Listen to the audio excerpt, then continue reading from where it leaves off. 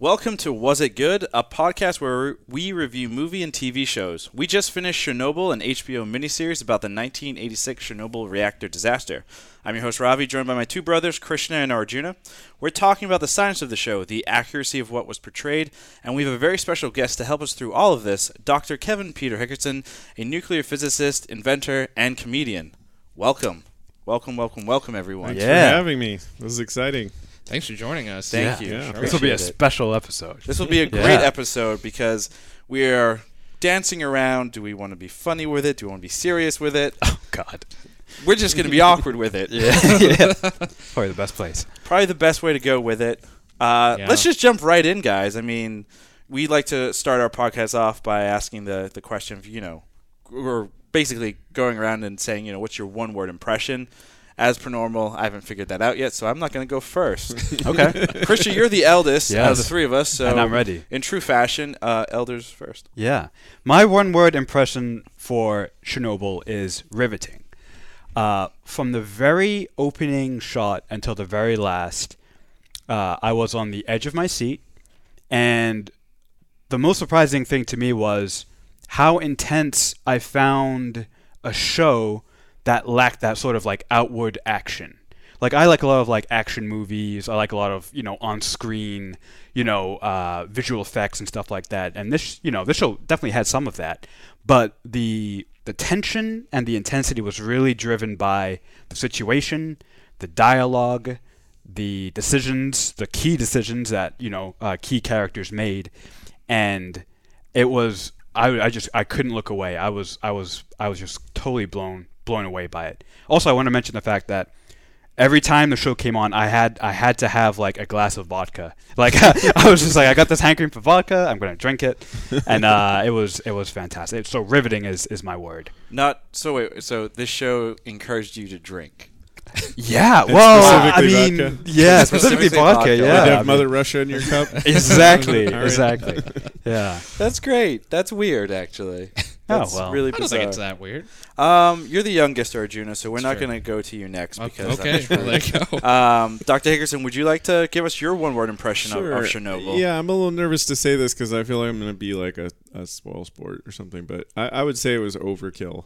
Oh, wow. My one word. But, I mean, I come in from a different perspective, so like that tension there, I definitely have heard that from everybody. I didn't feel it, but then like I already knew a lot about the accident, and I was probably more nervous about the political impact of the show, just because of perception of nuclear, and I was skeptical going in, like, okay, how are they going to do this? And then the other one is just like that stuff doesn't scare me very much anymore because I work around reactors and stuff, so I was just like I was more interested, like, the thing's happening. That makes sense. That makes sense. Something has happened. That is the perspective we need, because we're all like, Chernobyl, like we know a little bit. We but- know very little. and it's scary as hell. Right. Now I'm sure, like being there, being at the first major accident like that, I mean, those people were really scared for sure. But like, if you ever see videos of like pilots in distress or something, you know how it's always they're kind of like calm and everything, or doctors freaking out in a table. Right. It felt more like that. I think it would be more like that nowadays. Gotcha. Interesting. Yeah. Surgical. So that's just such a boring answer. I'm so sorry. No, that's a it's a perfect great answer. answer. Yeah, because we're all like, Great. Yeah, we're all. I think it's interesting too because there were a lot of articles that came out, and I saw a lot of other physicists and people in the science community that came out and said there was concern of, are we with this show? Are we going to have the public all of a sudden be freaked out by nuclear power? Mm-hmm. Are we going to see a big movement all of a sudden of turn all the nuclear reactors off and let's go back to coal or something? I feel crazy? like the biggest impact that this has had on people is people going to visit the site, and you see all these people just on YouTube and on social media being damn like, vloggers, here with this and this. Yeah, it's just like you shouldn't be doing that. Stay away.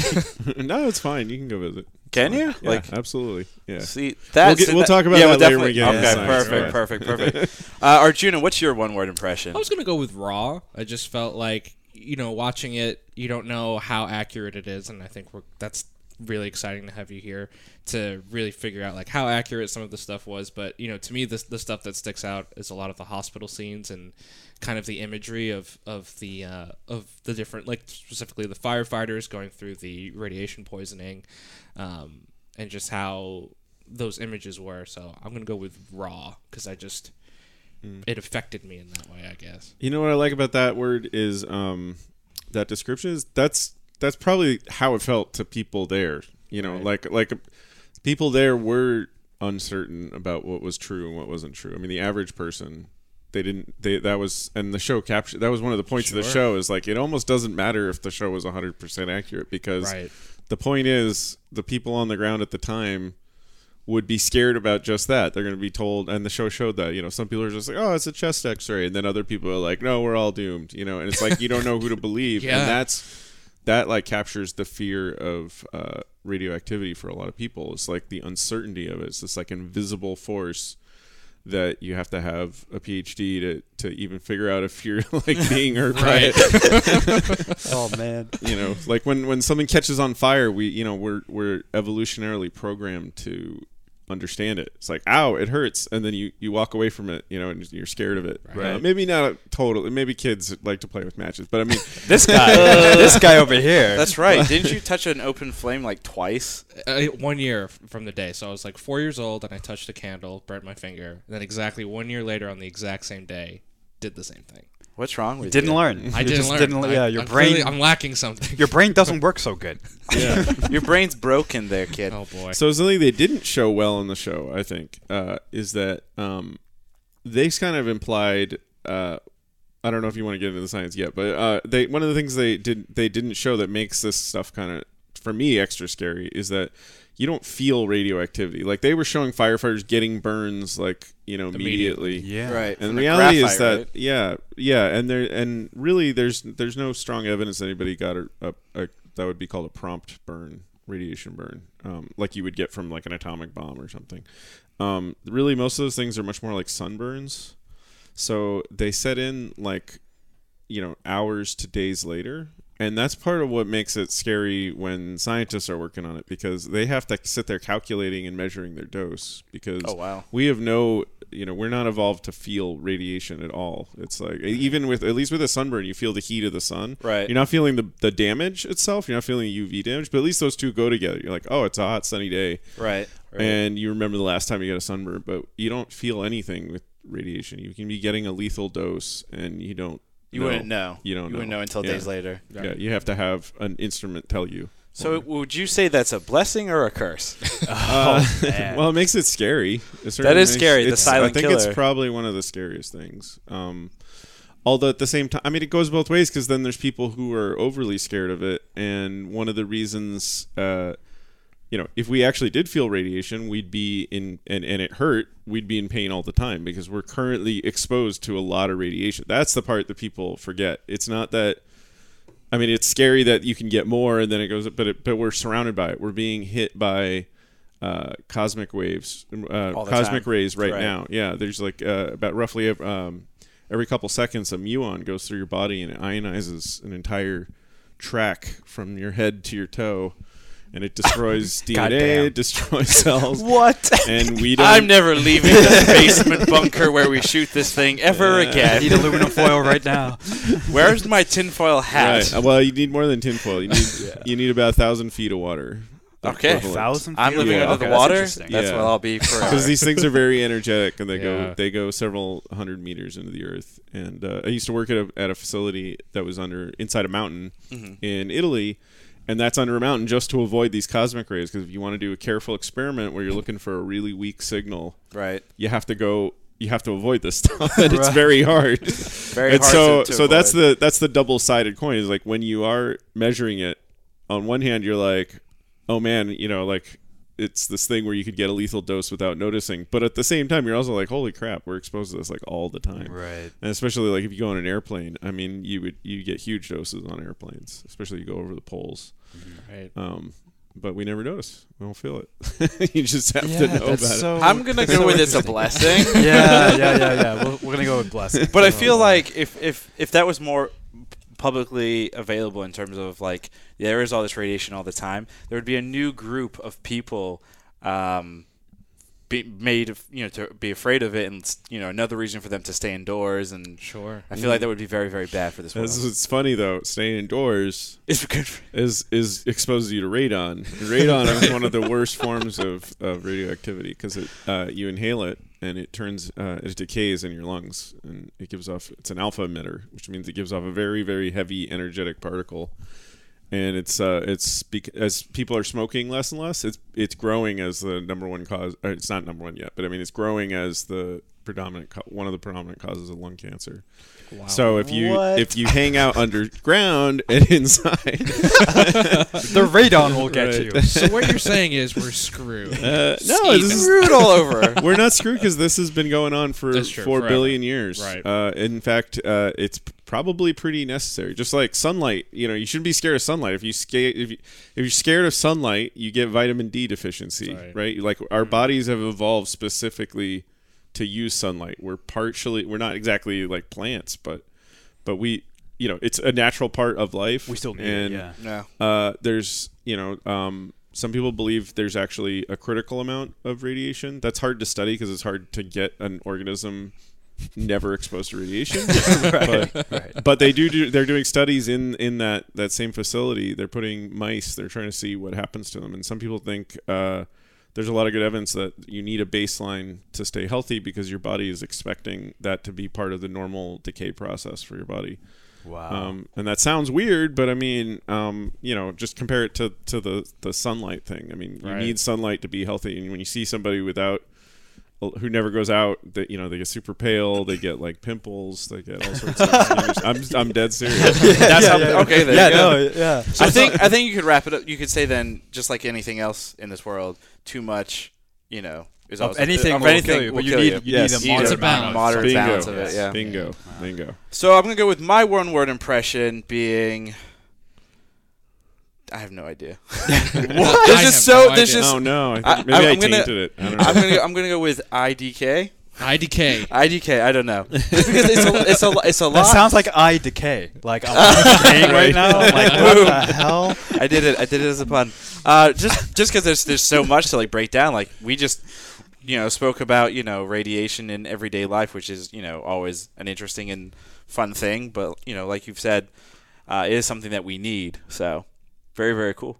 So let's kind of jump into the actual science of it. There are a couple of things that kind of came out of the show in terms of accuracies. I'm just going to kind of read these off, and then I kind of want to get everyone's kind of impression of these. And does it actually matter? Does it do justice to the show, injustice, etc.? Oh, that it was accurate or wasn't accurate. Exactly. Like, does it help, or is this just Hollywood's way of kind of jumping in and saying, we're going to glorify to get viewers and whatever. So the first one is the helicopter accident. So in the show, it's heavily implied that one of the helicopters, I believe this was episode 2, they're at Chernobyl now. They're kind of assessing the whole situation. And one of the things that they try and do is they need to send helicopters over the reactor and dump, what is the material?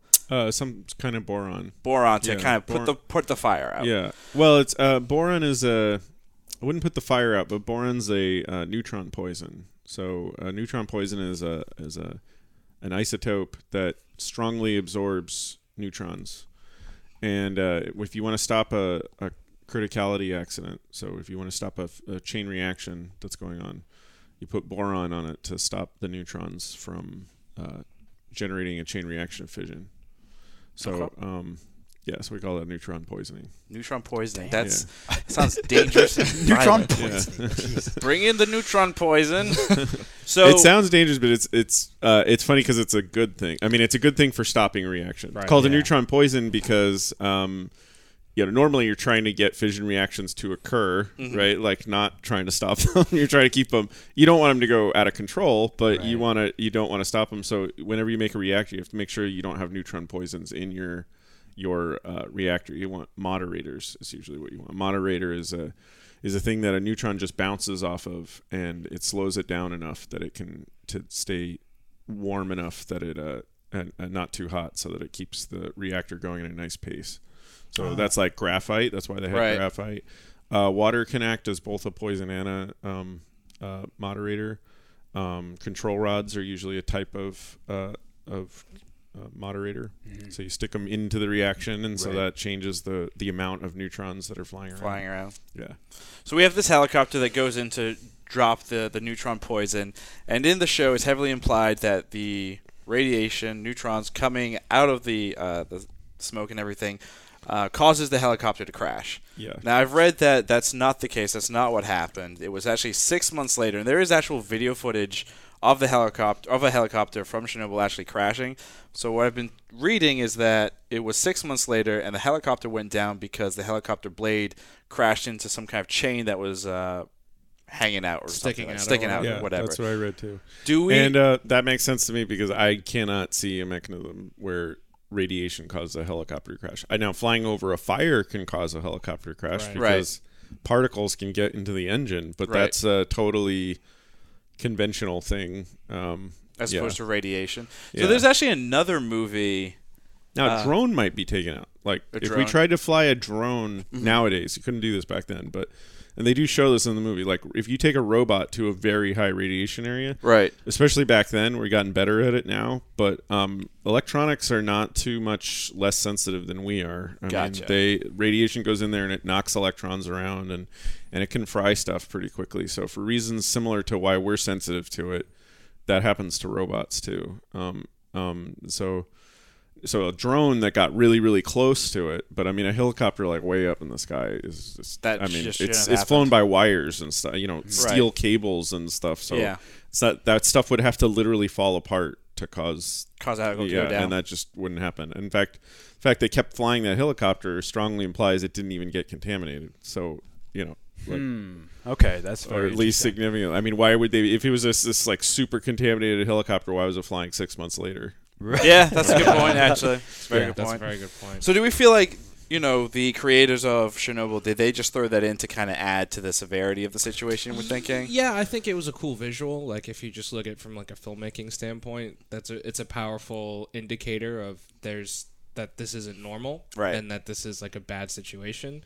So I think as a viewer who isn't, as well versed in the science and knows that immediately that's not an accurate representation, I think the visual cue still gives you the implication, the feeling that you need of like, this is a bad situation. They are ill-equipped to really handle this right now. Yeah, and the pilot did not feel great about flying over it either. I mean, that would be the one you'd be worried about. I mean, there's radioactive smoke coming up, right? If you inhale it, you're stuck with whatever it is, and I think the show did a lot like that, where they didn't say things that were wrong, but they gave visualizations to imply it. So, and I was kind of iffy on. I was okay with it, Like for example, so they show. I already told you about how acute radiation syndrome (ARS) doesn't really show up on site. That's, right. I mean, that's an extreme. I mean, that only happens if an atom bomb goes off in front of you and you're in the blast radius of it. So like, and somehow you survive the blast radius. Yeah. Well, I mean, people do that, and but that's the only time you actually get a prompt radiation burn that literally burns you at the time, and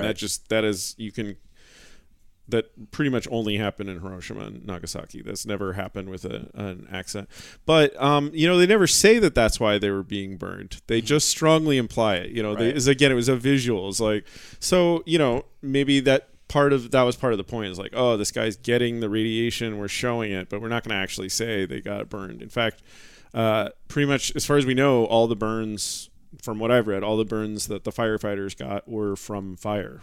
That's actual fire as opposed to what they were implying. Yeah. And like that scene where the guy picks up the graphite and then his hand is burning. Just again, that wouldn't happen from radiation like that. Most likely it probably happened because it was a hot rock. Yeah. It was but they're like hot rock. But it's like radiation. Freaking out. Like, oh no. Well, graphite, I mean, there's still weird hazards that come up around a plant. Graphite is a very unusual material. Like one of the things it can do is it has both really high heat capacity and really high heat conductance. And so if you picked it up and it was hot, it really would burn you like a lot because it's extremely good conductor. It's better than copper. So you know when you touch hot metal on a hot day, how it feels like way hotter than anything. Graphite would be like that, but even more because it's a much better thermal conductor than most metals. So. Yeah. Okay. And firefighters aren't used. It's like where else do you see blocks of graphite? Like nobody just. It's Carrying a that weird around. enough thing. that, Oh man. So, but a lot of the dangers of nuclear technology and stuff, a lot of times they are related to that. They're not. And I think this has caused some of the fear around it because there's things that have hurt people in the nuclear industry that have had nothing to do with radiation. A really good example is beryllium. Beryllium is a really good neutron reflector, and so it's used all over in both atomic bombs and reactors and all this stuff. But a lot of machinists actually got sick from machining beryllium during the Cold War. And that's because it's when you machine it, it turns into a fine powder, and a fraction of the population is allergic to beryllium. And you develop a really horrible condition called berylliosis. And it's extra scary because it takes 20 years to set in. So you can get it. And Wait, 20 years? Yeah. Wow. Because Holy because crap. your body sort of like develops these little nodules. It's very similar Right. to mesothelioma in Okay. some ways. So it's like kind of like the asbestos thing. And just like that too, nobody really knew that it was happening because because it took so long and it's not 100% of the people get it. But, a lot of people got sick from that, and then they, a lot of them are like, well, why are we getting sick? And they're like, oh, well, we worked on these, these atom bomb parts, so that must be somehow from the nuclear stuff. And it was related because it was a technology that was causing it, but it didn't actually have anything to do with the radiation Right. or anything. It's just when you're working with unusual materials and weird things like that, then you have to stay, you have to be careful. That's why we don't see beryllium products as much as we used to. You used to be able to buy beryllium bicycles. And, Oh, God. no. yeah. All the Well, keys. It's a Brilliant shame. hats. Wow. It's a shame because it's really cool material. It's like super light. It's the lightest metal basically. So it's if it were cheaper and safer, it'd be like in every airplane and everything. Wing spars would be made out of it. And everything. Right. Wow. But So that's really interesting because based on what you said, it sounds like the creators of the show, they took a lot of liberties to things that probably might have happened, but then they were just pointing it all toward the same thing, like this catastrophic amount of radiation in the air is what's causing all these disasters, where it might be a little bit more indirect than that. So that's pretty eye-opening. I had no idea. Yeah, I feel like it's more layered than that, and it's hard to probably tell that in In a show. in a 5-part Yeah, miniseries. But also Yeah. sometimes I've done like science consulting. I don't know if you read that, but so like I did science consulting for Thor and stuff. So I know that when you work with Hollywood people, like they're super intense on getting it right. Like Right. in the beginning, Yep. there'll be an entire team of writers like, we're gonna get this right. We're gonna nail this. And then just in the spur of the moment, the director's like, no, I want the goddamn helicopter crash. Yeah. And so that just is like, okay, scratch that. Make it work. Yeah. So I know, but I mean, look, that's how you do filmmaking. Yeah. Okay. Because like, Yeah, that's the the job big thing. wasn't to entertain me or please me. It was to entertain all the people I see who are like, whoa, that was intense. And Right. I am still concerned about the people getting overly scared of it. But I'm also I'm pretty hopeful that it might be the other way around because especially towards as the show went on, I really liked that it wasn't about the disaster. It was about the aftermath. Yeah, the cover up. The cover up and them Politics. trying The to Soviet Union. and them trying to USSR. understand it and stuff. And I liked that, it just showed it's like, hey, that there were still people on site for all the time after the act, because I think a lot of people have this idea that like the town blew up and everyone died and there was That's the end. right. Yeah. Whereas reality is like this really, everything was going normal, and then there was this accident, and people had to actually figure out what to do about it and how to like make, how to clean it up, which is the hard part. Yeah, like- fixing the mistake Fixing and then it, yeah. covering. Moving on, with the science behind the show. One of the big plot points of the show was one of the firefighters had a wife who was pregnant, and there was a statement in the show, or kind of a throwaway line, where the baby, ended up dying, but the baby absorbed all the radiation that the mother was exposed to. Now, I've been reading a little bit into this, and it looks like this was not accurate, nor is there any kind of, necessary science behind it or any kind of documented cases of this. Yeah, I couldn't find. So I saw that too. Man, I'm just so used to people showing stuff like that. Barely just went whatever. No, that's true. So I read the same thing. I looked it up. I couldn't find any cases of a baby dying. Yeah. Kids did get sick though. Yeah. And part of it was because they weren't evacuated. So I think again it was like kind of trying to be metaphorical, but it's true. Is like radiation's not contagious exactly. Well, right. I mean, it gets complicated. It is and it isn't. If you're still contaminated, like if you have dust on you, so the firefighters you remember that scene where they show them dumping all their jackets in the room? Those jackets are still there. They're still screaming hot because they're covered in all the smoke and radiation, fallout, all the fallout. That stuff, if you wouldn't want to be exposed to that. So that's why, like nowadays, anytime we work with something like that, we wear contamination suits, and the whole point is that you take the contamination suit off very carefully so that nothing exposed to the contamination can get out there. But but he was already in a hospital. He would have been cleaned up. So, there is some possibility that sweat would allow water-soluble material to come out, like iodine 191 is soluble in water. And the firefighters would have had large doses of that in their body. But that's not really likely to be a large amount. Now, the kids did get sick, though, from something called strontium-90. Which is it's a chemical mimic of calcium.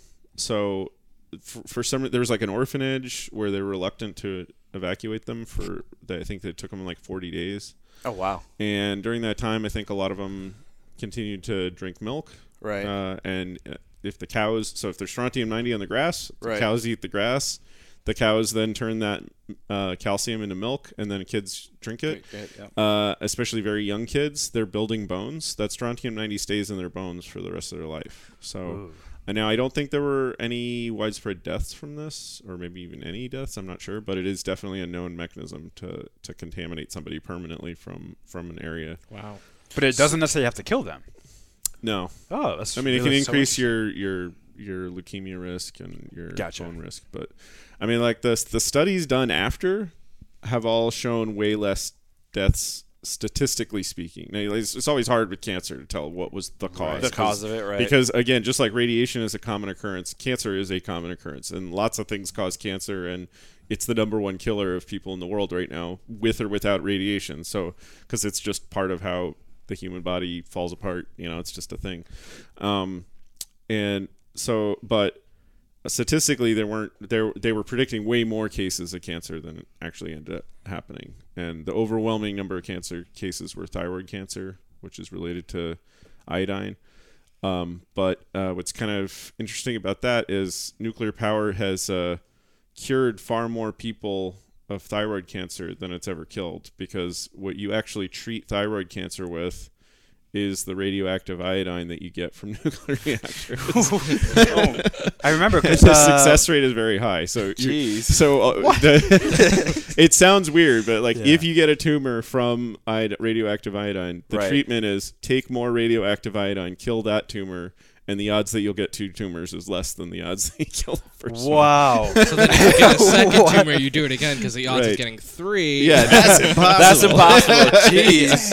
That's actually kind of mind-blowing right there. You're going to turn someone into a mutant. So in terms of in the show, they said the baby absorbed the radiation. Is that even possible?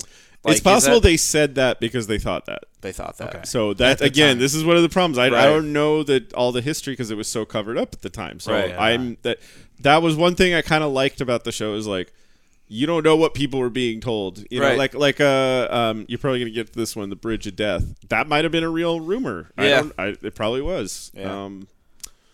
I shouldn't have brought that one up actually because it's too early. Sorry. No, you're fine. That's okay. Yeah, but I don't think in that case that the baby. I mean, it's not a physical impossibility to absorb radiation. It's just very unlikely that it actually killed the baby. Got it. Got it. So then also at the end of the show, they had their text on screen giving some quote facts about what happened and so forth, and they said there were about 20,000 cases of cancer across the Ukraine post Chernobyl. Nobody is saying really yes or no to that, or if that's even accurate. Mm-hmm. Based on what we know about the accident, the widespread of the smoke and everything, and then obviously it getting in the ground and getting everywhere, are we ever going to get to a point where we'll actually get an accurate number of Chernobyl caused this and this and this, or is it still too early, or is it just impossible based on lack of information and misinformation, Yeah. the whole shebang? I think lack of information is gonna probably persist. That was one of the things that was so frustrating about the accident, was just the initial lack of transparency compared to, say, Fukushima. I know some Right. people say that was also had a lack of transparency, but I remember both events pretty well, and from as an outsider, Yeah. and I sure the hell knew what was happening at Fukushima in Right. a lot of detail, especially since I understood the dynamics of the reactor. And so I felt like at least the science community was getting very detailed updates about that. And that allows the public in general to like plan their lives around it. Right. And study those kind of things. Like allows you, when the shuttle had an accident, whenever the shuttle has an accident, they say lock the doors. Yeah. Have you seen that? Yeah, of course. Because they're like, everybody make a record, make a contemporaneous memorandum of what's going on. That's the only way you can actually do good science on it. So Gotcha. if your job is to like hide everything at the moment, we might not ever get those answers because of that. I mean, it's tough because there's a lot of people who are convinced that all sickness in Ukraine is caused by that, and that's not true. And then there's going to be people who are going to be like, nothing happened, and that's Right. probably not true either. So it's going to be really hard to say. I think Fukushima is probably going to give us much clean information. Science. I do For wanna- example, people were really, because it was so uncertain about how many iodine cases or thyroid cases came out of Chernobyl, people were really up in the air about what the outcome of Fukushima is going to be. And a study just came out, and it was shockingly low. Actually, it was, again, way lower than the predictions for Fukushima. So that's good news. But that's because they handle a lot better. They gave people iodine tablets. They evacuated children. Like they actually evacuated on time, like within a reasonable manner. Yeah. From what I remember. Yeah. That was if that anything, was back they in 2011, over-evacuated. right? Yeah. If anything, March 2011. Yeah, if anything, they actually over-evacuated because Really? yes, because there were a few deaths caused by evacuation. So there were no radiation deaths. I don't know if you guys realize that, but nobody did died. not know that, actually. That's No so one died mind-blowing. from radiation. Definitely no acute radiation symptoms, and no provable case of cancer. There have been people who have died of cancer since then, but no case has been definitively linked to being from the Fukushima accident. And that might change over time. I don't know, but that's like that's just. Yeah, I forgot where I was going with that. Yeah, it's a lot. It is a lot of information that's out there. Actually, real quick question. This Sorry, I just Oh. remembered. Oh, yeah, no, jump in. I remember, so no radiation deaths, but there were a few deaths due to the evacuation. For example, there was a 103-year-old woman who didn't want to leave, and I thought Chernobyl did a good job of Yep, showing that. as well. And really that was true of Chernobyl. It's like if you're an old person and you lived in that area, I mean, who cares if you have a 0.01% higher cancer risk? It's like, Right. So sometimes it's important to get kids out and stuff like that who have their whole life ahead of them and are particularly susceptible to developing these, cancers and stuff. But I mean, come on, like if you're 103, Yeah. live somewhere, Yeah. like. Yeah. What's the point? Yeah, and so one of the 103-year-old woman in Japan, she didn't want to leave, and then she died because she was too old to be moved, and they were just, she was forcibly evacuated. So sometimes you can overdo it. Do you think they overdid it because there was a fear of Chernobyl? Mm-hmm. Yeah, which leads 100%, yeah. which leads right into my question. Since you remember that pretty well, the actual event, can you speak to maybe the changes that were made in the industry because of that event? Like some Yeah. Well, some first of safety all, things, or? the fact that it had a good containment vessel was a huge deal. So just that was a second generation reactor, whereas Chernobyl was like zero generation. I mean, it had no containment vessel. I mean, that's the entire point of a containment vessel is to prevent fire from leaving a fissioning core. That is the entire point, to prevent fire or steam from explosively pressurizing the building and leaving. And Fukushima's containment vessel did that. So there were still leaks of radiation, but it wasn't from the core. So the containment vessel worked. That model worked. The core still, all the cores are still in there, melted on the bottom. So And we the got cat's a jumping in cat there. who wants to be in the podcast now. Come here, you big Jeez. goofy. He's interested in radiation again. I'm not sure.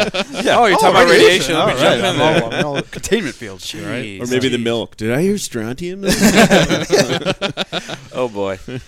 The last kind of science piece I want to kind of talk about, and then I want to jump into like our favorite and our least favorite parts. Is obviously they started on a new dome structure to kind of cover and protect it. The sarcophagus. The sarcophagus, and Right. Which is what it was supposed to have in the first place, by the way. That's like that's what all reactors now are supposed to have. So this went in place, I believe, in 2017. I think so, yeah. 2017. Well, it's weird because it was there for a long time, but they closed it. I mean, they were prepping to close it. Yeah. So now it's sealed off, and from what I've read, it's only going to last about 100 years, and then they'll have to do something else. Sure. And in That's terms of this covering the reactor and everything, is this helping in any way? What's the big point of doing it? It's probably overkill. I think this at this point, it's probably like, sort of like an apology tour. Gotcha. Oh boy. We messed up. Here we go. I mean, Sorry, it's just here's a to show. It's to show that it's solvable and to develop technology to try and deal with this. I mean, it's a thing we have to learn how to do if we're going to use nuclear power, which I strongly suggest we do. And part of that is taking ownership for when things go wrong and fixing it. And I mean, it's like when BP has an oil spill, they got to clean it up. It's that simple. It's like, whether you care about if you want to stop offshore drilling or not or whatever, it doesn't matter. They still have to clean it up. Right. It's just that simple. Right. So it's similar with this. It's like, they're building it. It's worth the research to figure it out. I think it'd be funny I don't understand why we don't use like places like that as like nuclear waste depositories, because to me that seems to make the most. It's like it's already contaminated. So for 10,000 years. why are we? That's a good idea. I mean, why I are don't we even doing that? I don't even get it. Yeah. Because when I saw that, I was like, "Wow, that looks awesome! Yeah, you can store so much in there. You can store like the entire world's nuclear waste. Like nuclear in there. waste right in there. That Yeah. is. That's a good business opportunity for Russia. Yeah. That is the hot take. That's the hot take. We just got the hot. We were wondering before the show. I'm like, I wonder if we have a hot take. That's the hot Chernobyl as the dumping ground for the world's nuclear waste. I love it. I like that. Perfect. Let's start that movement. Right. what's- You know what's funny though is you can see that it's obviously not that dangerous now because there are people inside the react. I mean, there are you can watch videos of people walking over the exploded core now. So it's like it's clearly not like this super deadly area crazy. like it used to be. Yeah. There was a movie in the early 2000s actually that came out. It was a horror film. Forget the name, but it takes place in Chernobyl where they've got these mutants running around, and it's like it's a horror film, and it's just it's an exaggeration, obviously, but it's like it was the same idea. Like there are vloggers going through, and anytime like with the vloggers, Top Gear back in its heyday, they had Jeremy Clarkson. Drive through Chernobyl, and they put basically they put a grunge filter over it, put in some spooky music, that's Chernobyl. But now I'm thinking, if you go there, is it like nice and sunny and bright and everything is like happy and there are weird birds flying? I don't know. Go ahead. It's oddly turned into a wildlife paradise because the reality is that people are the most environmentally disgusting thing. Yeah. I mean, we drive away. Our pets drive away natural wildlife. Yeah. Our chemicals sometimes kill wildlife. Our mountain lions here in Santa Monica keep dying from rat poison because people put out rat poison, not to deliberately kill them, but to kill rats, and then the wildlife eats the rat. All that stuff went away in Chernobyl. It just turned into a paradise, because the animals don't. they're not scared of the invisible stuff, so and it doesn't really hurt them. There's no three-eyed fish like people like claim there is going to be. You know, like when was the last time you heard of a wolf like being really concerned about dying of cancer? It's not really like they're they die of starvation. Yeah, they die of starvation like way before being hit by a car or something. Like way before they get they're into their retirement era. Have you seen Godzilla by chance? Well, a couple of them. Yeah. Oh, yeah. The recent one? The recent one, yeah. No, I haven't seen the recent one. It's well, I don't want to give it away. Are you mixing two shows into one? Totally. Was yeah, it? It's just it's just there's aspects of that movie that are highly relatable to what you just said about radiation, about wildlife springing up in wake of massive amounts of radiation, like Godzilla carries. I get in trouble to say this. I shouldn't say this, but we're closing San Onofre, unfortunately. People are like, well, but because it's too similar to Fukushima because it's too close to the ocean, although it's actually much higher off the ground. So the odds that a tsunami could actually get up and hurt it are very low. But one of the things that frustrates me so much about it is people are like, well, look, that's just, what if that went off? I was like, that area is beautiful. Like, actually, nothing would make me happier than for that to be like in a no-go zone. All right, edit that out. Every time I say that, people are like, no, that's too far, man. No way, I like that. But it's a very beautiful wildlife sanctuary, and it's squeezed between LA and San Diego. And let's face it, we all know what's going to happen to it in the future, right? It's kind of like the sprawl will just eventually take over. Right. And a nice little exclusion zone would give it like another 100 years chance just to be left alone. Yeah. By the way, the main fallout is cesium, which has a half-life of about 30 years. So 100 years is actually quite a lot of breathing room. Yeah, that's really. Wow. I mean, you hear the people talk about the isotopes that last for thousands and thousands of years, but those are a really small fraction of the fallout, and they're also very weak because they're spaced out over thousands of years. That's the paradox of radiation. People always get that kind of wrong. It's like saying something has a billion-year half-life is like saying it's basically not dangerous at all because the thing that is billions of years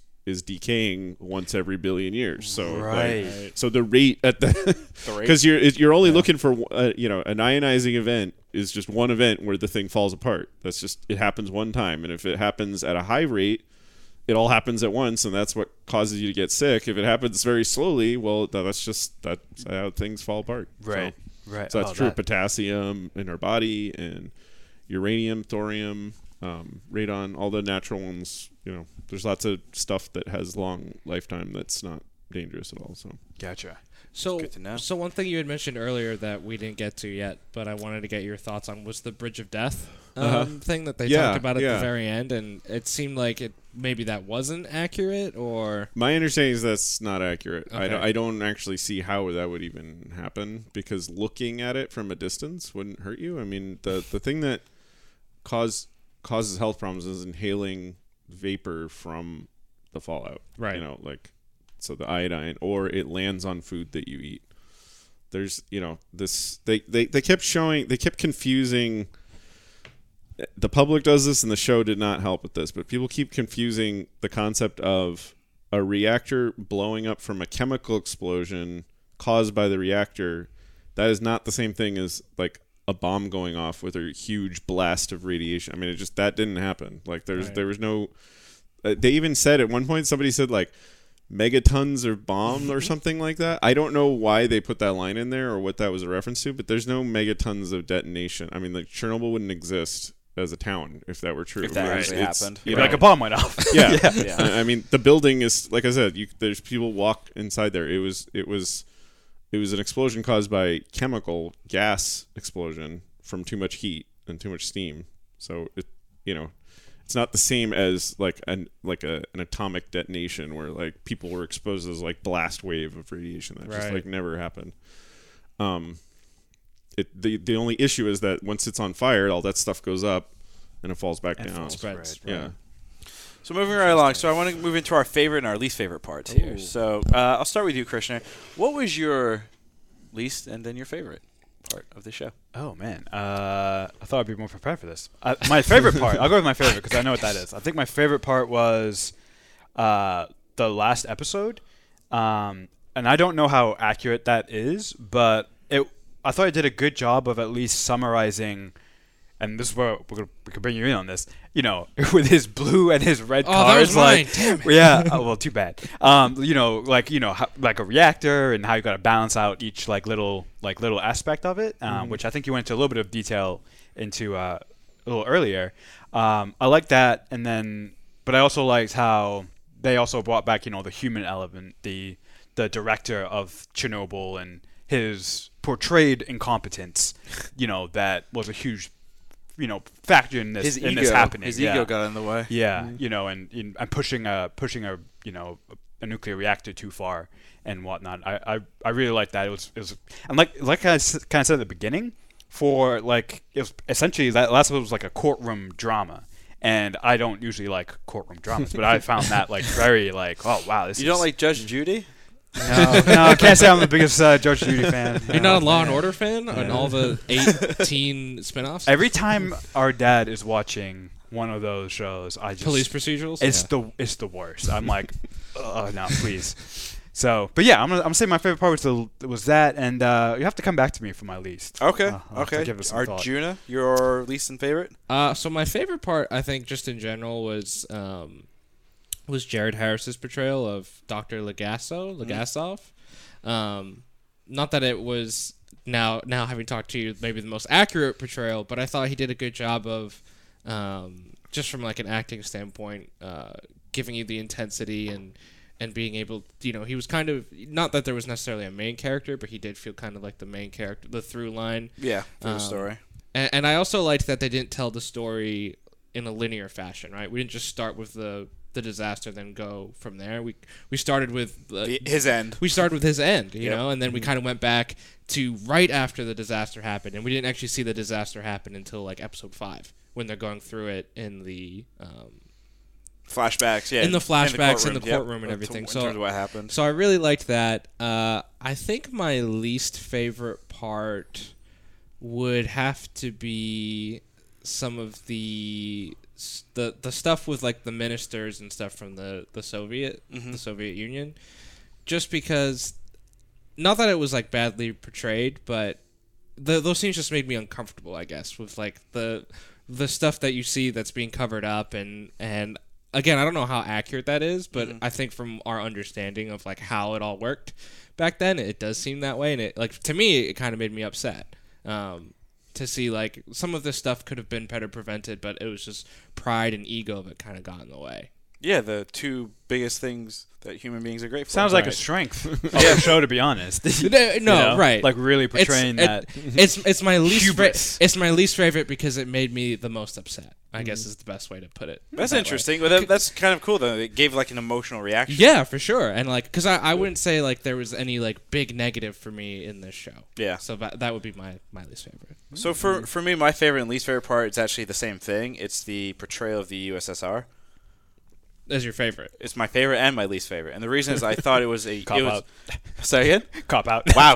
I'm just kidding. And the reason is because I thought it was the first time I got to see what the USSR was, how the Soviets kind of reacted. And then, like you, Arjun, it was very upsetting and then also very frustrating because it was, are you all just crazy and insane? And clearly, yes. I thought it was portrayed really, really well because it gave us, in America, a interesting way to kind of see how this type of government worked, what they were kind of wanted to do, and then also we got to see kind of their downfall because a lot of people say, and I don't know if it's official, but they say that because of Chernobyl, it was one of the big deciding factors that kind of forced the USSR to disband and eventually fall because it, I guess, upset the economy. It was something 750,000 people needed to work to kind of clean it up and fix the aftermath. So, least and favorite. And it highlighted that they were, they were in Ukraine, which especially nowadays, now we realize that not everyone on in Ukraine was exactly on board with that, right? So, and that remains controversial to this day. So, I think that was a big part of it. Is they showed a lot in the show. They show a lot of the forced patriotism, which that might have been fine if they had been in Russia, if this accident had happened in Russia. But I think, a lot of the Ukrainians are probably like, hey, wait a minute, why do we have to clean this up? Yeah, like you're building your shitty plants in Yeah. our country and yeah. So wait, so can I do mine now? Yep, yeah. your turn now. Yeah. So I think my favorite scene was definitely the roof cleanup scene, because that really did happen. Those are real people. I think they were very brave, and I think I really like the mathematics and the organization that went behind it. Ironically, that's a thing that I think Russia's always been pretty good at. Yeah. It's just like, we're gonna just expose everybody to one lifetime, and then that, and most of those people lived long lives, so the calculation was done right, and that is I remember reading about that a long time ago, and it was such a wild idea. It's like okay, we can't have any one person sit there shoveling because then they'll die, so it's like we're gonna have thousands of people and all they do is do one shovel load and then just get off. out. And I like that, just the bravery of the people to do it, and I felt like a weird combo of the scientists going, because remember I told you that you can't see it, everything has to be computed. It's like, okay, we're doing a measurement, we're doing the calculation, that's going to be your dose, and then you're never going to have to do that again. That's it. And today that is how we work with radiation. It's the same with me. Whenever I go in a radiation area, high radiation area, I wear a dosimeter. That's measured by a safety office. It's very carefully measured. If I ever, hopefully this never happens, but if I'm ever exposed to like a dose way higher than our safety limits are supposed to, that will get measured. And there is the possibility I'll be told, okay, sorry, you just can't work in nuclear physics anymore. Oh, wow. Because if that ever happened, if I was Right, in an accident and I got a lifetime dose, they'd be like, sorry, look, you're over your lifetime dose. Now, by the way, lifetime dose is actually way below what we think would actually give you cancer. So it's a safety margin. Right. It's not like it's not like you would be dead. Yeah. Yeah. Gotcha. Well, I mean, that could happen too. But you just have to go to full-time combat. Right. Yeah. Yeah. So, no, I mean, that pretty much never happens. But I mean, the point is that's how we deal with it. It's like we have an annual dose, lifetime dose, stuff like that. It's different if you're pregnant because it's a legitimate concern. Mm-hmm. You don't want to expose a fetus to more radiation than Right. an older adult or something. And just all our safety systems are all designed around that. We have like systems looking for alarms, and it's all just to help us understand this invisible thing. It's like giving us the sensors that nature just didn't give us. It's really no different than just like, ouch, that's hot, I'm not going to walk in there. Right. And it's not the only hazard, because we have other hazards that we deal with. It's just one of many. In fact, actually, there's more accidents with falling, getting electrocuted, and being deprived of oxygen. Those are actually usually the real dangers around Radiation. nuclear. Yeah, just science experiments in general, but yeah. Oh my god. Science in Yeah. general can. We're is, far like, more safe. so we're far more worried about those, and we have lots of safety things there too. But it's just like anything, it's like a moon launch or anything. You just, once you get used to it, it's like, this is what I have to do to be safe, and you do it. And no different than driving a car, you have to learn how to drive safely, and you pick the rules out, and you just, every time there's an accident, you figure out what went wrong, and you try and prevent it in the future. Wow. And if you look at cars, we're way worse at preventing those than we are at preventing nuclear Yeah, accidents. it's So true. I see it as the same way, and I feel like Fukushima was just learned a lot from Chernobyl and did a lot of things right. I think they still had room to improve in the future.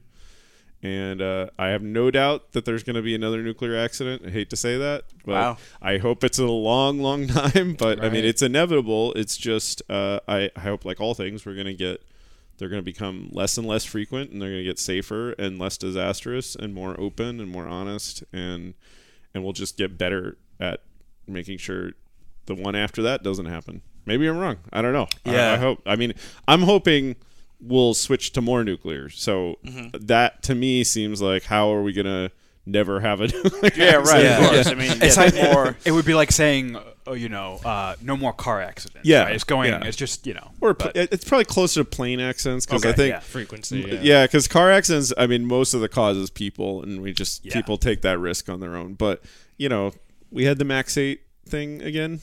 So we're learning from it. We're not going to stop flying airplanes because of the Max 8. We're going to figure out what was wrong and just change the design, make sure that doesn't happen. Learn from it. Yeah. Cool. What was your least favorite? My least favorite. Yeah. I think the scene where they said something about megaton explosion and the bullets. I didn't like the bullet thing. Okay. Because, comparing radiation to a bullet, I mean, it's kind of true, but it's like a really tiny bullet. It's a bullet that can go through you, right? Yeah, it's a bullet that's so tiny, it's the diameter of the nucleus of an atom. Yeah. And it flies through virtually empty space. Yeah. So more in that analogy, it's like saying, it's like you're being shot at by thousands of bullets, and the person shooting at you is on the moon, and yeah, and it's like, okay, yeah, but the odds of hitting it, and then on top of it, like I said before, we're being hit by these bullets all the time, so it's like, it's like no different than it's life. like they're on the moon, and you're in you're standing out on a shooting range for your entire life. And life on Earth has been being shot at for billions of years, every day, over and over, millions of times a second. That's so funny. It's so funny when you don't know the science, an analogy like that, you're like, holy shit, like what? I'm getting shot at. But then the science. When you realize what it actually entails, you're like, okay, yeah, right. Like what? It's like shooting a piece of dust and through I don't know, like a basketball hoop or something even bigger than that. Like it doesn't do anything. And just to add to the irony, lead is partially radioactive, so I don't know if that was lost to anybody, but oh my God, actual bullets are radioactive. Yes. A big takeaway of this podcast: everything is radioactive, and you're screwed. Christian, did you figure out what your least favorite part was? Yeah, I think it was the director, and kind of along the similar lines as Juna's least favorite part. Not because it was bad, it was because I hated him so much. Dialtov. Yeah, is that how you say it? I don't know. Probably not. He was just so arrogant. He was portrayed, the character in the show. He was just so arrogant, and he was just very, very hateable.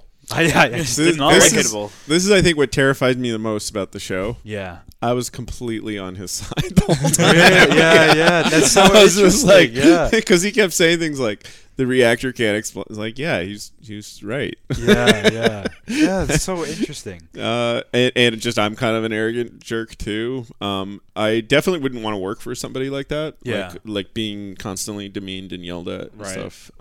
Like that didn't help. Yeah.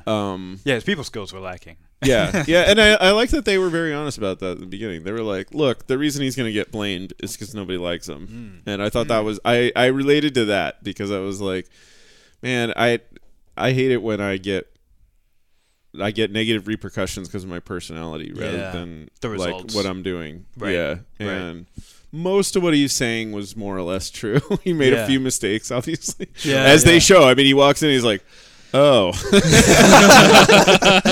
I like that where he's walking across like, oh man, oh, that sucks. Yeah. The portrayal, the guy who played him, it was excellent. Like I was like the fact that I hated him so much is actually just a testament to the acting and the writing around that character. Well, so I really felt for what they. I like that they said it ahead of time, and then they showed it, and then it turned out to be true. The guy was like, he got blamed because he was so unlikable, but it's like they use that as the scapegoat. I felt it's like, look, it wasn't necessarily any one person's fault, which really I still to this day believe it was a combination. Like most accidents, it's a string of things that went wrong. He didn't cause it; he just failed to prevent it. And his personality was part of that. But they used a kind of irrelevant factor, the fact that he was an asshole, nobody liked him, nobody would defend him, and he was being a dick, as a way to like. As the cause. And it wasn't the cause. It's like he could have been a nice person who has been there that day, and probably the same thing would have happened, and someone else would have gotten blamed. The nearest the next asshole second in charge. The janitor who's an asshole. Right. It's your fault. I felt like the show did a good job of showing that it was all these different, series of events of just a lack of of the Soviet Union not disclosing the information of what they had found, of what Dr. Legasov had found years before, and then some of the some of the stuff that went down that night, and then the pressure of wanting to move up and forcing this test because of false knowledge of all the safeguards are in place, we can do this and it'll be fine. So I feel like the show did show, I think they did too, that it was it wasn't any one person's fault. It was just like you said, a series of just big mistake after mistake after mistake after mistake. Which and I like that they showed in the court scene that you were talking about where they actually gave the explanation, because when in our work, when we have things that go wrong or aren't working the way, they're much more like that, where it's like, okay, so why is this having a negative coefficient? Okay, there's xenon I love that they had xenon in there and stuff, because we have weird, tough problems like that. Nuclear physics is complicated enough that a lot of weird things happen. It's a combination of engineering and chemistry and very advanced physics all kind of going in a big circle, and you have to be aware of all of them at the same time. And that's one of the things I love about it. It's just it's everything at once, but it causes things like that, how the reactor actually broke was required all those little blue things, because it really is this very complicated balancing act between what you think is happening, what's actually happening, what's being made. And Fukushima is very similar. It's the actual cause of the accident is still very, very complicated. It has to do with hydrogen gas production, which is not a thing that's normally in there.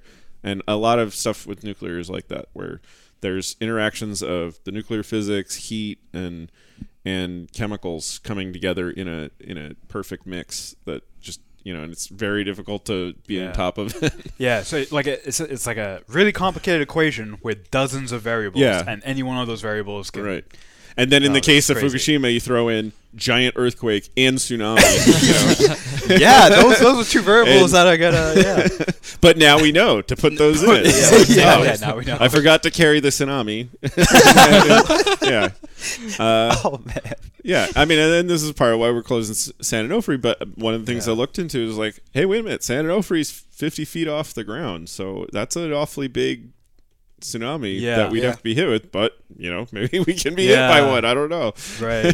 If you're getting hit by a tsunami that big, you're gonna have a lot of issues. You got a lot of issues. I mean, obviously the nuclear one might be the biggest one, but other than that. Well, I think in the case of Fukushima, I think the seawall was only short by 4 feet. Or something like that. I'm not positive. Don't quote me on that. But I have to look it up. But I think they had a tsunami wall. It just was too short. It was just under.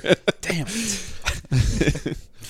So I think we're getting to that point, guys, where we ask the age-old question: Was it good? Was it good?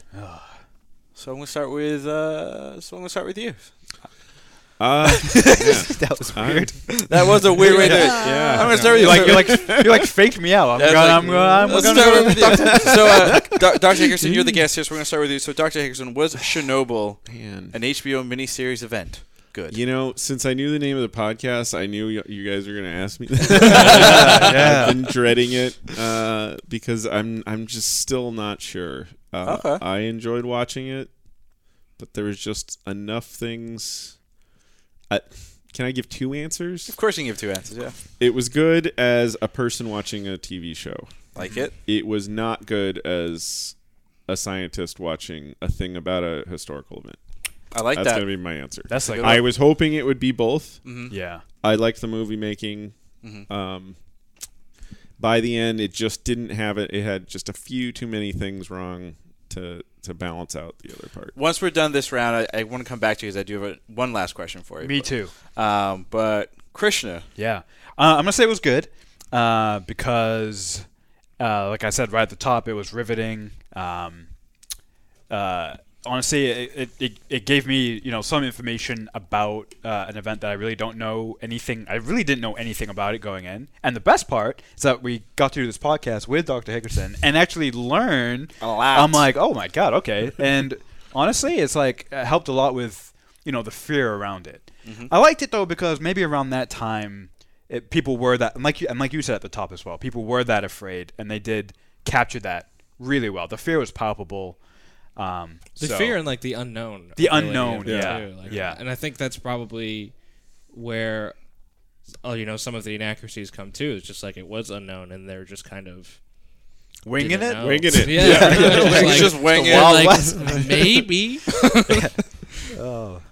Juno? Yeah, I would say this was good. I definitely enjoyed the show a lot, just from a TV standpoint. Like Dr. Hickerson said, like for a TV show, yes, I think it is very much a good show. Not being a scientist, I obviously missed a lot of the inaccuracies and the oversights, and I think it is great to have you on to really dissect that type of stuff. And I bet if I watched it again, maybe I wouldn't like it as much. But from my naive viewpoint going in, I definitely enjoyed the show a lot. So I would say yes. Cool. Ignorance is bliss sometimes. Pretty much, right? Big Ravi? shocker. I'm going to say yes as well. What? I know. Gasp. I didn't see that one coming.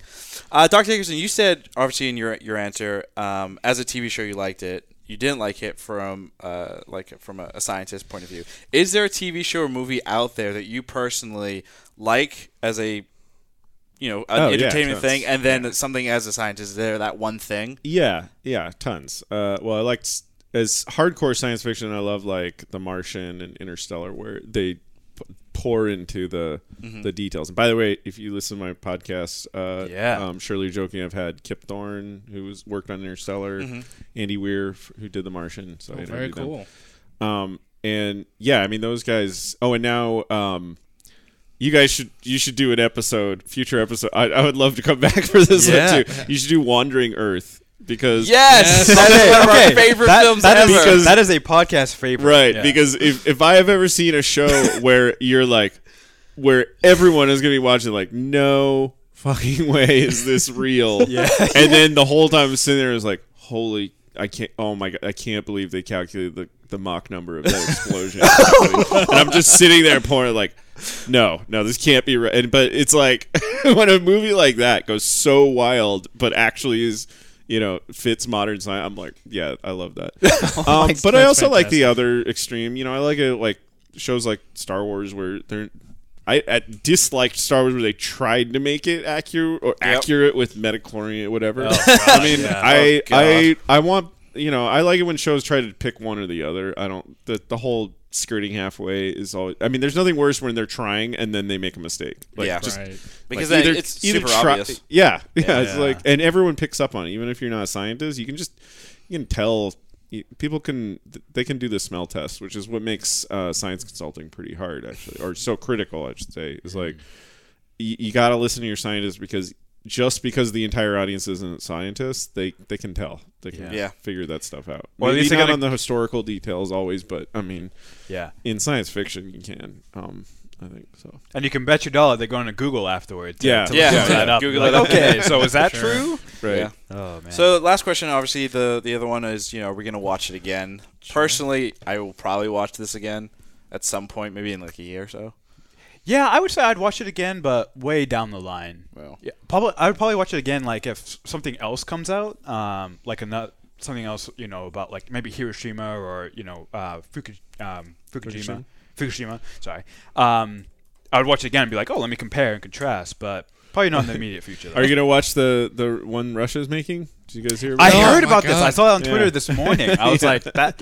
I kind of want to, just to be like. Yeah, Russia's I'd love making to see one it where from the that perspective. CIA operatives caused Chernobyl. So Oh, we got to watch that. Definitely Oh my have to watch god. that. they apparently were not happy with this. That was show. that's Surprising. awesome. That's Very really good. surprising. That's good. I'm gonna watch that one. Yeah. So, that sounds awesome. I would say after gonna be having entertaining. Dr. Hickerson on, I would have said no before, but after having you on and hearing about all the different stuff, I actually do want to watch this again now that I know some of the science behind it, so I can pick up on some of that stuff. So I have awesome. Thanks. So I have a question for you guys. What impact is it going to have? Do you think? Because that's the part that I'm just most unsure of, and, Sure. and because I can see it both ways. I can Yeah. see that. Yeah, of course it's scary, but everyone was scared of Chernobyl anyway. I mean, Right. I'm always told like, oh, nuclear power is not safe because of Chernobyl. Right. Like, okay, what about Chernobyl? And then people can't answer. Now people can see it. It's like, okay, so like what is did all the detail and showing the people behind it actually end up maybe, oh, this was This is just like an accident that had Yeah. a cause and a way to prevent it. I would say the impact that I think it's going to have, and it's already starting to have, is, and this is just a week afterward, and it's on Twitter, so how accurate is it? I'm not sure, but the conversation and the discussion that's happening around it with both regular Twitter folk and then also scientists like yourself coming out online and being like, well, like breaking down some of the science and be like, this is what you have to fear, this is what you don't have to fear. I think it's probably going to lead to a greater interest and greater awareness around the whole subject as a whole, which hopefully means you have a slightly more educated general population, which hopefully leads to kind of what you're saying. You don't need to be that afraid of this kind of stuff, But that's me being optimistic. Well, like, I think from like HBO's standpoint, right? So Chernobyl came out right after Game of Thrones ended, and they did a fair amount of marketing around the show during the final season of Thrones, and it ended up being HBO's like #1 show for 5 straight weeks. So a lot of people watched the show, and I think just like Because they were jonesing for. they wanted something. Yeah, they wanted something. And like they saw. I want something that ends better. Like nuclear power plant. So I think what's interesting is this filled a void for a lot of people, and like we're entering the summer. This months. filled a void. Yeah, a historical void. Yeah. No, but I think I think what's interesting is a lot of people are discussing it, and just like in my everyday life, I know some people that watched it. I know some people were like, "Oh, I didn't really know exactly what this was. Is it a good show?"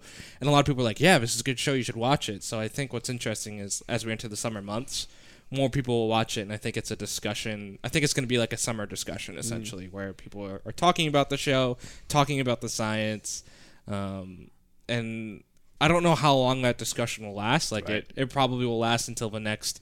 HBO show until the next HBO show or the next thing comes out. Well, I think the big one is like if Russia is actually making their own take on it, this conversation is going to continue through the summer, probably into the fall, which, as we know in pop culture, that's a pretty long time. It is. It's a very, very long time. So it's going to be interesting, I think. And the half-life. It's an extended one. The half-life of the conversation of the show about radiation. Oh boy, let's get really weird. Actually, just real quick to throw it back to you. What do you think? So I know you're not sure, but what does your gut tell you? What do you think the reaction? My gut originally told me that it will actually help people learn more about it and they'll be more pro-nuclear. But I'm just seeing so many of my friends posting like, I'm scared to go outside. And like seeing all these people like, did you know these reactors still exist? And like, and then I can just see you bang your head on the table. Yeah, so I'm worried about that. But I mean, just keep in mind like when you burn coal and gas, it's that smoke coming out all the time, going into your lungs. It also has radioactive material in it. It's also from the ground, and that's our alternative. And, nothing's perfect. Nothing's 100% safe. But, that's just despite what it seems like, despite being scary, the scariest, like falling from a plane is the scariest thing that most people can think of. Doesn't change the fact that plane flight is safe. Yep. It's the same nuclear. The fact that it can be as terrifying as hell doesn't change the fact that it's actually the least dangerous. And we just got to wrap our mind around those two extremes. Right.